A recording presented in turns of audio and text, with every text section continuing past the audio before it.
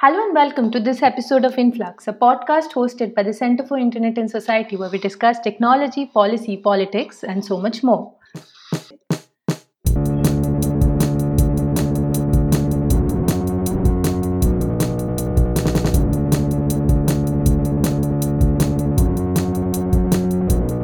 The world right now is a crazy, crazy place.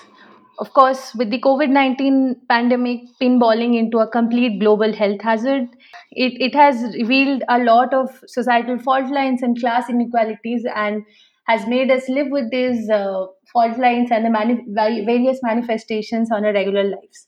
While we are doing that, there are another set of issues that I think we should concern ourselves with, and that is, of course, the attempts by governments and private corporations to make us use technology and applications which, under the guise of solving the problems and alleviating some of the issues faced by classes of people, are resulting in mass surveillance with dubious privacy policies and opaque disclosures of data usage. Case in point is, of course, the Arogya Setu app. Now, if you have followed any literature on surveillance, either put out by CIS or by anyone else, you'd know that in most cases, surveillance results in an affront to human dignity and in our fundamental rights of privacy. And you would also know that it comes in several shapes and forms. The more prominent one of them are one, lateral surveillance, which is basically peer to peer monitoring and reportage. There is state surveillance, which comes in forms of regulations, laws, and policies. And in this episode, we'll be chiefly focusing on extraterritorial surveillance, where basically one state decides to monitor the communications and activities of an individual residing outside the territory of that state. And I think one of the most fascinating eye opener and one good entry point of this is the Washington Post expose done this February, where they kind of reported the activities of Crypto AG, which is a Swedish company which sold encryption devices to countries around the world, and in the guise of doing so allowed a backdoor access to all classified confidential communications of these countries to CIA and the West German spy agency. I am Torsha, and today I'm joined by Arinjit, who has written a very interesting piece for the NUJ's Law Review, where he looks at extraterritorial surveillance in detail and also looks at the international human rights framework underpinning it and criticizes the failures of that.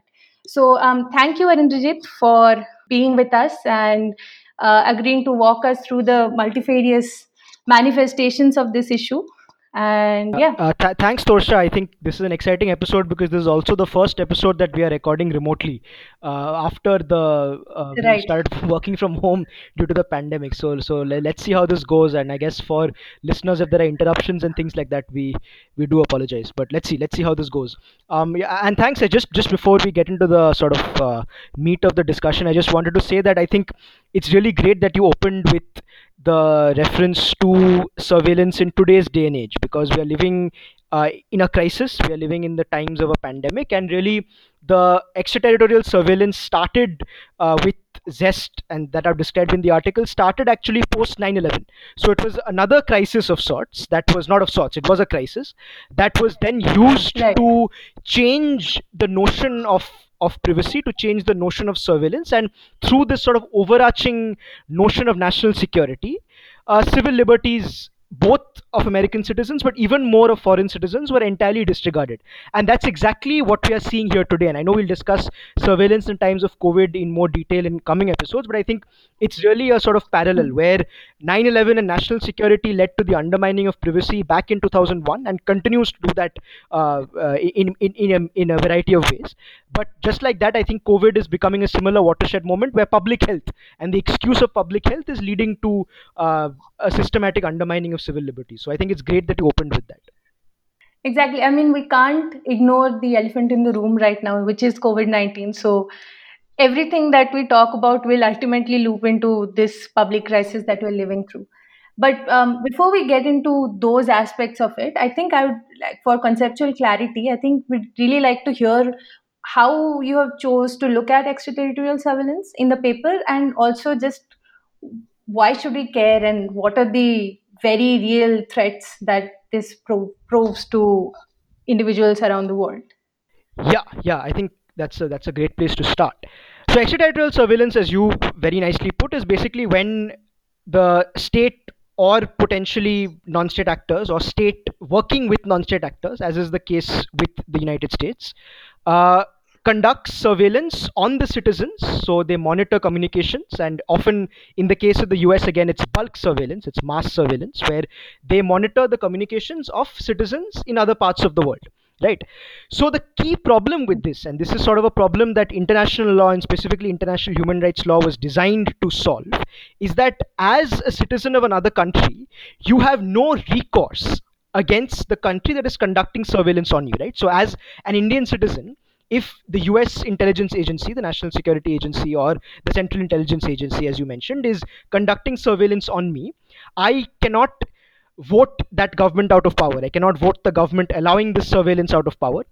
For the most part, I don't have recourse in US courts, and I don't have recourse in Indian courts. And what will Indian courts do about the United States conducting surveillance?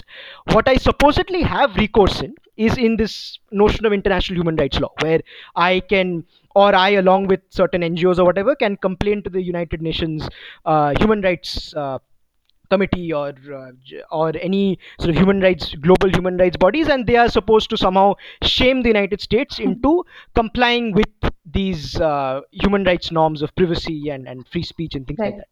But what's happened is, and which is why I took up this sort of question, is that we've seen that since 9/11 there has been a systematic disregard of human rights law by the United States and its intelligence agencies, and I'm sure we'll go into how this has happened later on. But really, that's the entry point, that if human rights law, that is the only recourse for a vulnerable citizen in some part of the world against the most powerful country, and it's the most powerful countries that have these extraterritorial surveillance programs, particularly the US, if their only recourse is human rights law, and there are so many academics and so many human rights organizations that believe that human rights law is the gold standard, that human rights law will solve these issues of powerlessness, it's not worked, right? Because the US is both through judicial decisions in some ways, and the US government has systematically ignored the spirit of international human rights law and continued with these surveillance provisions with harmful consequences. And I think that's why we need to be concerned about extraterritorial surveillance, because as of now,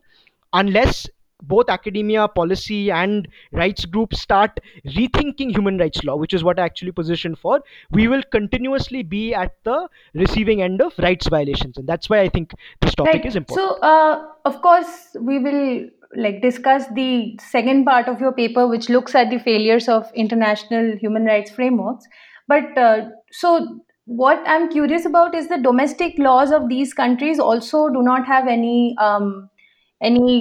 recourse or Yeah. any limits to the powers of these spying agencies to intercept other people's communications. So, the systematic disregard of human rights and the having absolutely no recourse is bolstered by the domestic legal framework of these powers. Am I right in that thinking? Yeah, definitely. So first of all, let's look at, before we come to the specific of the domestic legal frameworks. I think just very quickly, let's look at some of the programs that the Snowden revelations in 2013 that they made Right. known to the public. Right, that was the major watershed moment where there was this major disclosure, and the public woke up to the extent to which surveillance was being conducted. So let's look at some of these programs, and I've gone into them in detail in the paper. But say so, the NSA basically partnered with private companies such as AT&T, Verizon, and all these uh, internet service providers and a variety of private sector companies that dealt Right. with personal data to actually just conduct these mass surveillance programs. So one of them is Blarney, which basically relied on NSA's relationship with AT&T, which is a telecom provider, to gain access to high capacity international fiber optic cable switches and routers throughout the world, right? So this program targeted various individuals in Brazil, France, Germany, Greece, Italy, Japan, Mexico, South Korea, and Venezuela, among others. This is all that's known, right? Similarly, there was the famous PRISM program, where which was there, which was a major part of the Snowden revelations, and they basically enabled the NSA to engage in upstream collection, where they directly obtained content from the servers of private internet service providers in the US. And as you know, most of the internet service providers and data processors in the world are located in the US, right? So the US actually has at some level access to a majority of the world's data. They do sort of transit through choke points that are located in the US. So that's basically what the NSA was doing. And of course, then after that, after they amass all this data, there are a number of uh, programs that allow algorithmic targeting. So X Keyscore and Treasure Map are examples of these programs where they basically conduct analytics to determine the risk profile of various individuals. So, for example, one declassified NSA slide says that if you, in that program, put in a query called, say, Germans in Pakistan, they enable residents in Pakistan who may be surfing certain German language messaging systems, and they assume that that is for potentially targeting through terrorist content, right? So there are a number of these programs that basically pre-assign risk scores to certain individuals, and then they conduct targeting on that data. So it's basically that it happens in two steps. One where there is bulk collection of data, but of course if you have too much data, that's not that much of use to you. But the second step of this program is really where, through using artificial intelligence, they're able to filter out data that they believe is of some use to them. But of course, the way they filter out is based on a risk assessment that may be biased, right? So for example, Germans that are sort of targeting Pakistanis that are targeting German language websites may not may not necessarily be doing it for some harmful purposes, right? So there is definitely concerns, and you would have seen those in algorithmic filtering in other contexts, such as where private sector actors, social media platforms filter for content. But there's definitely risks with using algorithms to decide which profile is Absolutely. risky and which profile is not, and often they're the products Yeah. of human bias, right? So that's basically the problem with the programs. In terms of applicable domestic law and policy, there are a number of provisions and executive orders in the US that allow for surveillance, but for the most part, within the United States, individuals are protected. As in, if you bulk surveillance for the most part is not allowed. Like if you are conducting surveillance, there is still a need for some sort of a warrant. Sorry, bulk surveillance for domestic individuals or also for extraterritorial? Yeah. So any when you're conducting surveillance domestically, the US law states that you need a Hmm. warrant of some sort, right? If you look at the provisions of the Foreign Intelligence Surveillance Act, the FISA, which allows the targeting of both US and non-US citizens, it clearly adopts different approaches depending on whether the targets are US persons or non-US persons. US persons can only be targeted if there is probable cause to believe that the individual is a foreign agent, and a warrant is issued by a foreign intelligence surveillance court. So clearly there is a two-step process where you need to have a suspicion and a warrant is issued. However, non US persons may be surveilled under a lower reasonable belief standard without a judicial warrant. So, anyway, I mean, it's not like the US citizens are under some great level of protection, because the Foreign Intelligence Surveillance Court, we know, has been through controversies of secrecy and being clandestine, etc., and that's definitely an issue. But at least on paper they have some Right. protections. At least legally they have some protection. Non US persons, they can be surveilled without any warrant from the Foreign Intelligence Surveillance Court, right? Only thing is the government must sign off on this high level operation plan annually. So basically there is only a requirement of annual Right. signing off, but every single surveillance program does not need to be approved by the court, right? Which is obviously means that there is no scope for judicial review when a non-US person is into the mix. Now that is great concern because of what I was saying in the beginning, right? That if your rights are being violated by a US agency, you can't vote that government out of power, right? And I think that is the biggest concern. So there are executive orders that came out under President Barack Obama, Executive Order 12333, that basically paid some lip service to privacy. So they, for example, they said something vague like, our signals intelligence activities must take into account that all individuals must be treated with dignity regardless of their nationality or wherever they reside, and that all persons have legitimate privacy interests in the handling of their personal information. But this is a very broad statement which doesn't have any support either in the law or in judicial decisions, right? So actually, the directive goes on to state that data will be collected where there exists a foreign intelligence or counterintelligence purpose and departmental missions, and not for other purposes. But then they go on to mention six cases where bulk targeting of non-US citizens is possible, and these are so broad, right? They include espionage, terrorist threats to the US, threats due to proliferations of weapons, cyber security, which is like literally an entire program at CIS, so it accompanies encompasses everything, threats to the US or allied armed forces, and transnational criminal threats. So these six areas are pretty much like all of tech policy, like the research that all of us are doing. So it's so broad, right? And these are all reasons that can enable bulk surveillance. So even though the Barack Obama, supposed liberal great president, even he didn't limit the surveillance programs when it came to the rights of foreign citizens. And I don't want to go too much in detail into the UK regulation of investigating investigatory powers act, but they also have similar protections for UK citizens but no protections for non-UK citizens, and they also conduct a variety of bulk surveillance on non-UK citizens, which is where I think the international human rights law should step in and actually protect people. But as we will discuss, it doesn't do so. Right. It's so interesting that, like, while you were talking about the Snowden thing, I kind of went back to one other output that we had put out, which was on the transparency reporting practices of these social media intermediaries, which kind of took a extensive like increase after the Snowden leaks, because they were eager to please users and say that, oh, we are accountable and we don't. Right, because they were partners of the NSA, right? Exactly. I mean, they were giving the NSA data to the NSA.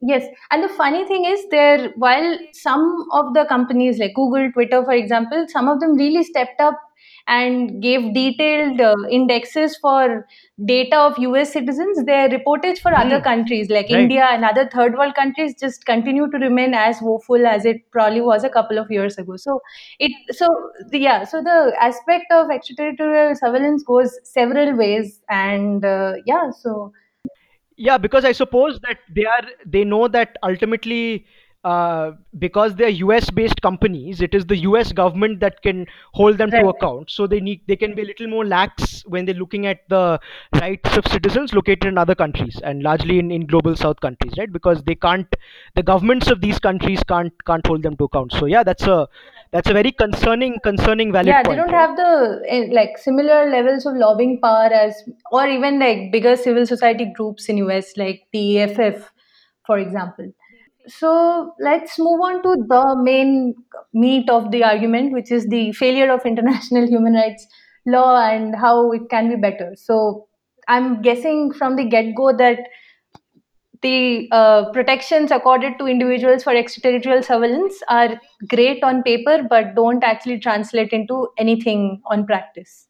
Is Yeah, that absolutely. Yeah, you hit the nail on the head, right? So human rights law, I think that's sort of the what you said about this topic is literally the human rights law summed up in one line. Great on paper, but it doesn't translate into practice, right? yes? So yeah, absolutely. So there is Article 2, 1 of the International Covenant on Civil and Political Rights, that basically the literal reading of that is that all states must guarantee all the rights in the ICCPR, which includes a number of rights on privacy and free expression, to all individuals located within their territory or within their jurisdiction, right?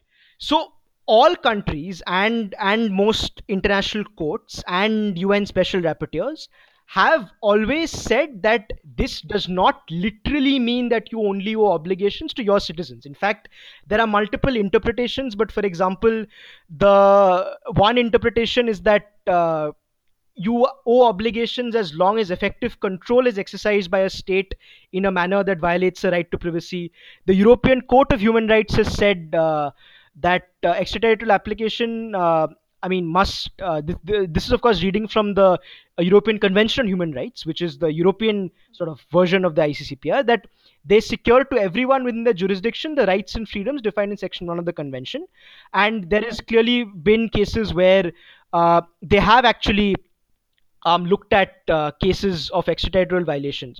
The US, however, has clearly taken a very uh, literal reading of Article 2 of the ICCPR. They have said within territory, within jurisdiction, full stop. So that means that we only owe obligations to US citizens. But even though several academics have criticized this approach and they say that this approach defeats the purpose of international human rights law, this is there are various arguments that have argued on grammar and said that this interpretation is not correct. There are various academic arguments on spirit, who say that, I mean, there should be not just respecting the rights, like, I mean, of US citizens but also of global citizens. But of course, these arguments have largely been disregarded by the US. So that is one concern. Even though there is pretty much consensus on the fact that Article 2.1 does apply extraterritorial, the US has not been so receptive to this idea. So that's definitely one one concern.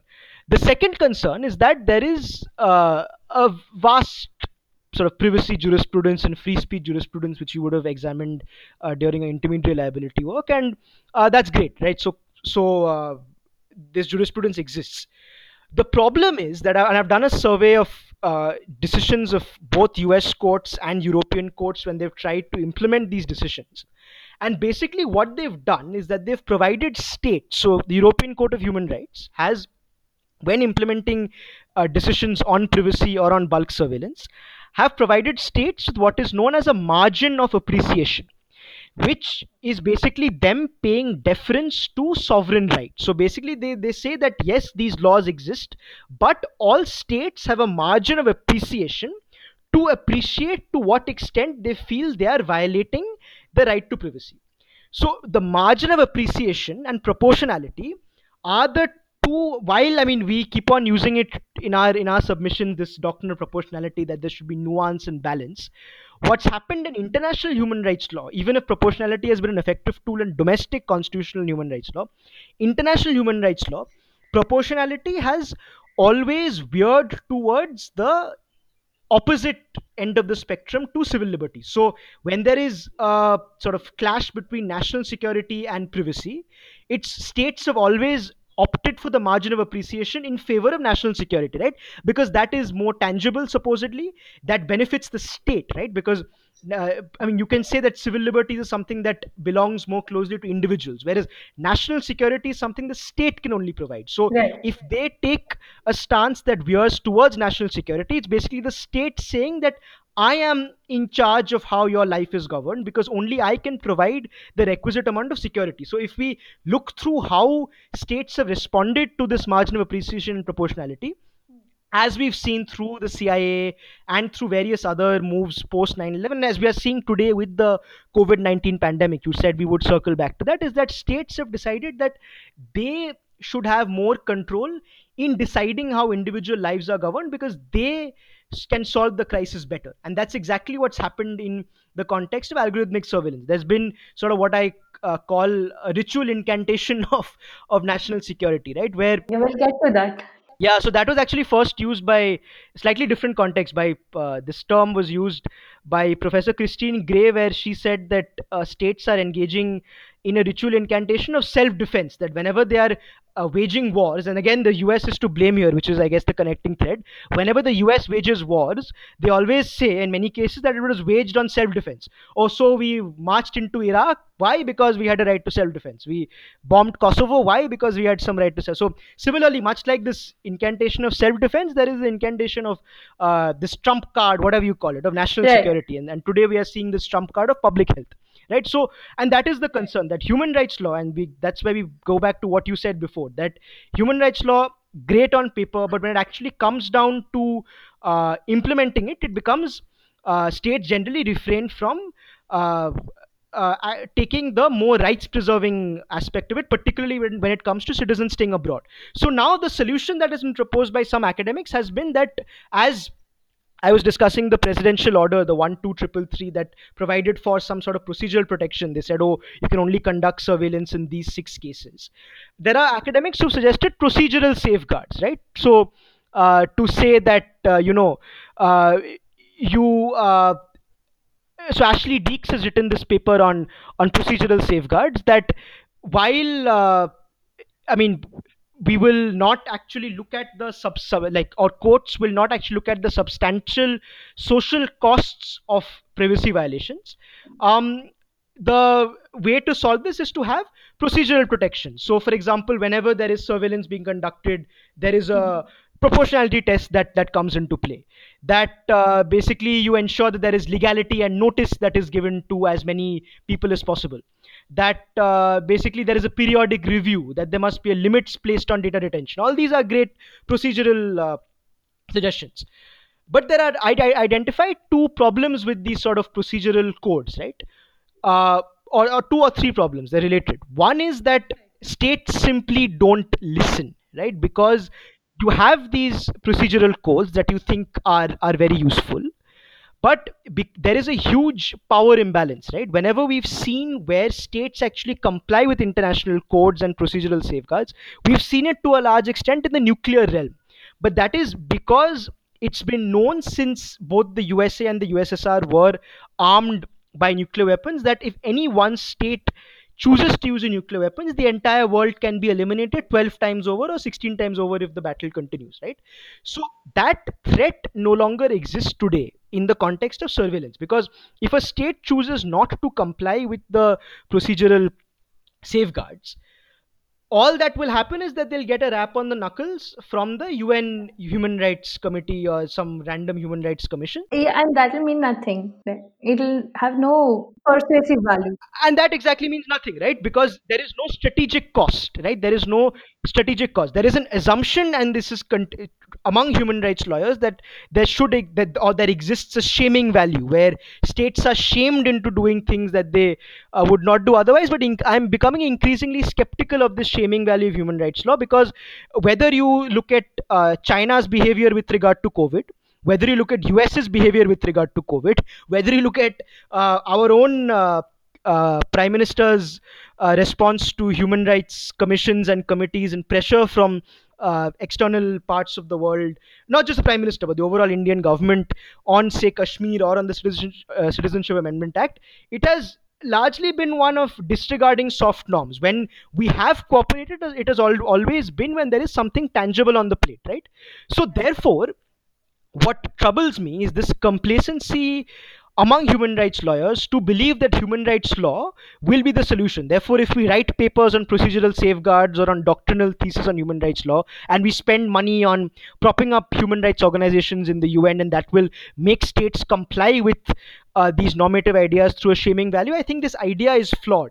And because there is, I mean, it's almost like a sort of in the olden days you had the church dictating what is correct and what is wrong, and even today we have various institutions, temples or whatever, that dictate, Religious institutions. religious institutions that dictate what is right or wrong normatively. I think the international law community is a similar problem, where there are these limited set of institutions, not religious of course, but Ivy League colleges or the Oxbridges of the world, that decide what is in academically, that what is broadly the right positions to take. And the thing is that professors from these places edit journals, right? They come on TV, they tweet about things, right? And therefore there is very little scope even among the liberal sort of international legal profession, or among people associated with human rights law, to question the dominance of a few institutions and a few large organizations like Amnesty International or Human Rights Watch. Right? And I'm not saying that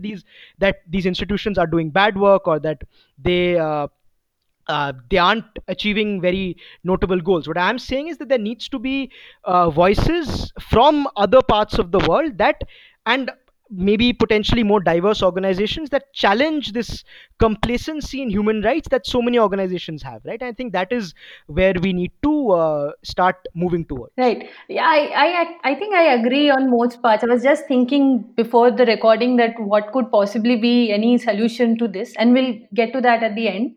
And I think the cynical. So what do you disagree on? No, I don't disagree on anything. I think I agree on everything that you said. I was just Hmm. trying to think to myself with my very limited expertise on international human rights that what could be the possible solutions. And I think the cynic in me basically just said that as long as the powers within don't sit up and just like take note of the wrongness of it, I don't think any shaming or any slap on the wrist is going to do anything about any Yeah. of these issues. No, you say limited expertise. I don't think that's the case, because you've engaged a lot with human rights law when you were working on say intermediary liability, right? So let me pose a question to you now. It's that in this domain of say social media content moderation, intermediary liability, and the free speech questions therein. I know that you've read the UN Special Rapporteur David Kay's work and things like that. So where do you think when you write when you write about protection of human rights by social media platforms that are inherently sort of multinational characters, where do you see human rights law actually coming into the mix, right? Because, or do you think that even in this context of social media content media platforms sorry content moderation debates, so social media platforms content moderation debates, that human rights law or international human rights law has absolutely no role to play, right? So as sort of an expert on this key human rights issue, where do you think human rights law plays what role do you think human rights law plays there? And then maybe based on your suggestion, I can bring in my suggestion that I offer, not in this paper but in another set of writing that I've been trying to do. Full disclosure, I haven't exactly tried to like put a causation between international human rights law and free speech issues, mainly because the way I see it is like my work mostly relates to regulation of speech, and speech, as I see it, is a very cultural, subjective context. And I haven't been able to find ways to pinpoint or even suggest how a global framework of speech will work, erasing the cultural context surrounding it. You must have known about the Ramdev Baba case in the Delhi High Court, which basically ordered for global takedown. Yeah, the content takedown. Yeah, exactly. Yes, and just the plain wrongness of it, that our the defamation standards of our state has to be applied across the world, and the uproar, obvious uproar that it caused. I think those kind of things stop me, and I think simply people similarly placed who are working on intermediate liability from thinking about international human rights law into like transposing international human rights law into intermediate liability. Most of Yeah, our yeah, focus is on domestic efforts, be it the NETS-DG, which everyone is talking about, or the EU terrorist regulation, or our own Indian yeah, domestic laws. But I think it'll be good to think about in the future once yeah, once yeah. these crisis blows over, maybe. Exactly. Yeah, no, no, a great point. I think as we were discussing in a sort of bit of writing that you and I were Yeah. doing together last week, that um that global governance of sort of social media platforms actually has to come from the uh, as grassroots level as possible, right? Where actually it's because of the contextual, the socio-economic and cultural context of free speech. You can't actually have global governance mechanisms that have a one size fits all approach to regulating social media platforms across jurisdictions, and that's fine, right? Because the rights of every citizen is protected against the social media platform operating in that jurisdiction by the government that's working there. And I think uh, it's fine for the most part to just treat human rights and global governance processes as just like an exchange or a talk shop where best practices are exchanged, and you actually do the real work, the real regulation work at the uh, grassroots level, maybe the central government, but also in coordination with various levels of district government. But the problem in this case, in the case of extraterritorial surveillance, is that citizens don't actually have protection, right? That unlike in the case of social media companies where governments including India have tried to regulate Facebook and force them to comply with our writ, so whether it's data localization, I mean, you may disagree with the policies, or intermediary liability, at least they've tried to make them, and they've succeeded in many ways in making Facebook comply with the writ of Indian legal framework. And then at least to whatever extent Indian citizens have a say in the Indian legal framework, because we vote the legislators into power, right? So you can say theoretically there is some voice that Indian citizens have. In this case, however, there is no protection. So then what do you do? So my solution has been that, and I'm still thinking about how this will actually play out, is that we don't look at human rights law as a body of law. We don't look at it as a top down thing that shames countries into doing things. We don't look at it as a doctrinal avenue. But what we look at it is a common starting point for cross cultural, multilateral, multinational conversations between people, not between governments, but between people. Where at the end of the day, whether you are American or you are Indian or you are Pakistani or from the African continent, you have certain inherent conceptions of dignity, right? Like, for example, if you speak, you want your voice to be heard. If you are going into a house and don't want to be photographed, you don't want to be photographed, right? These are all common conceptions, common emotions associated with dignity. But these things are also associated, and they are all also codified in international human rights law as rights.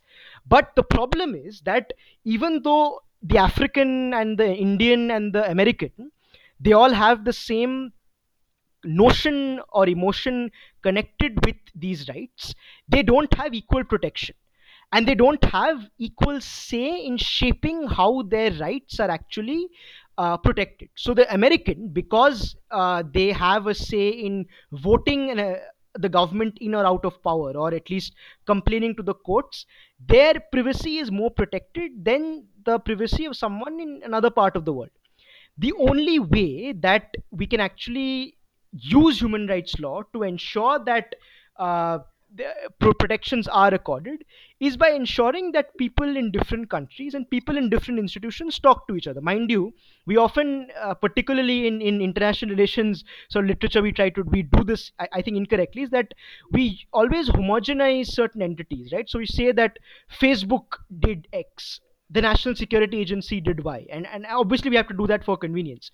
But we have to also remember that these are not sort of, the NSA is made up of people who have different identities, who have different desires, who have their own points of view, right? And while they're working at the NSA or while they're working at Facebook or Google, they may be forced to adopt the same view. At the end of the day, they are all different people with different aspirations and different views of the world. So, and the biggest example of this is Edward Snowden himself, right? His partner was the one who sort of convinced him that he was actually far more conservative before he met his partner, right? So his partner actually convinced him that there is something wrong with violation of civil liberties under the guise of national security. So similarly, if we can use human rights law as a common language that connects people across countries and across institutions to ensure that civil liberties are better protected. So it might just be a water cooler conversation between someone in the NSA who was convinced by some reading of human rights law, who then convinces his colleagues and his bosses to undertake uh, more privacy protection measures. Right? It could be something as simple as that. But my basic feeling is that human rights law is only relevant if we bring human beings back into it. It can't be discussions that are held in the fancy sort of United Nations halls in Geneva, New York. It can't be discussions that are only held between governments. It has to be framed through human experiences, and actually, it has to be conversations between human beings. So instead of looking at human rights law as law, we need to look at it as human rights, like conversations or human rights sort of exchanges that then at the larger level can fuel some sort of change. Because as we've seen, this complacency in shaming value does not work. And if researchers such as yourselves, and rightly so, I think, believe that human rights law has no role to play in possibly the biggest human rights debate of the modern digital age, then I think it is definitely time to reconceptualize what we mean by human rights and what we mean by human rights law. And I think the starting point of that has to be starting from human beings and how they perceive it. Doesn't mean we ignore institutions, right? Doesn't mean that the UN is absolutely useless, or that, Amnesty International, Human Rights Watch are not doing great work, right? Of course they are. But I think that in some way, academics and institutions alike have missed or have forgotten how to actually bring actors and communities and individuals outside this sort of institutional framework back into the institution. So what I actually advocate for in the paper is Mm-hmm. what I call an institutional approach. So it's not an approach that's external to institutions, but it's an approach that ensures that lived experiences, as you mentioned so rightly, are tied back to the institutional framework and not looked at as sort of external things. So we need institutions, but we also need conversations across institutions and countries. And human rights, whatever you call it, human rights frameworks or human rights conversations, needs to be looked at as that. It can't just be looked at as a body of law, because the very essence of a body of law is that it has to be enforced. If it can't be enforced, it's not law. Historically, it has not worked if we look at it as a body of law. Exactly, right? So we need to look at it as something different. I think that's where surveillance is. I think extraterritorial surveillance is one starting point where where this might work. The other way, of course, back to COVID, I suppose it might work, is that human rights law globally can potentially diffuse into domestic practices, right? Maybe the human rights norms can convince, or if there is a universal acceptance of human rights norms across the world, it may convince actors domestically to adopt more rights respecting practices. And as we see how the world responds to COVID, it's possible that the approach taken by a majority of rights respecting countries or rights respecting institutional frameworks might actually diffuse into domestic frameworks as well. But I'm not sure what you think about that. I think it's highly unlikely at this juncture because of the obvious rise of the authoritarian styles of governance around the world. But yeah, sure. Let's look forward and hope for that because that's all we have right now. Thank you so much for joining me for this conversation. We have covered a good amount of surveillance, and we've also done a very nice takedown of the international human rights framework. And for the purposes of listeners, all the sources that you have discussed here will be up with the reading material on our website and everywhere else. Thank you for joining us for another episode. Thank you, Arindajit, for sitting down with me and talking about it. We are happy to receive any feedback on the episode. You can reach us either on the CIS Twitter profile or on the individual accounts of me or Arindajit. And we hope to see you next week. Thank you. This episode was produced by the folks at the Center for Internet and Society. Intro music Fish Attack by Alpha Hydre. Outro music Palette de Huile by Quick Wheat.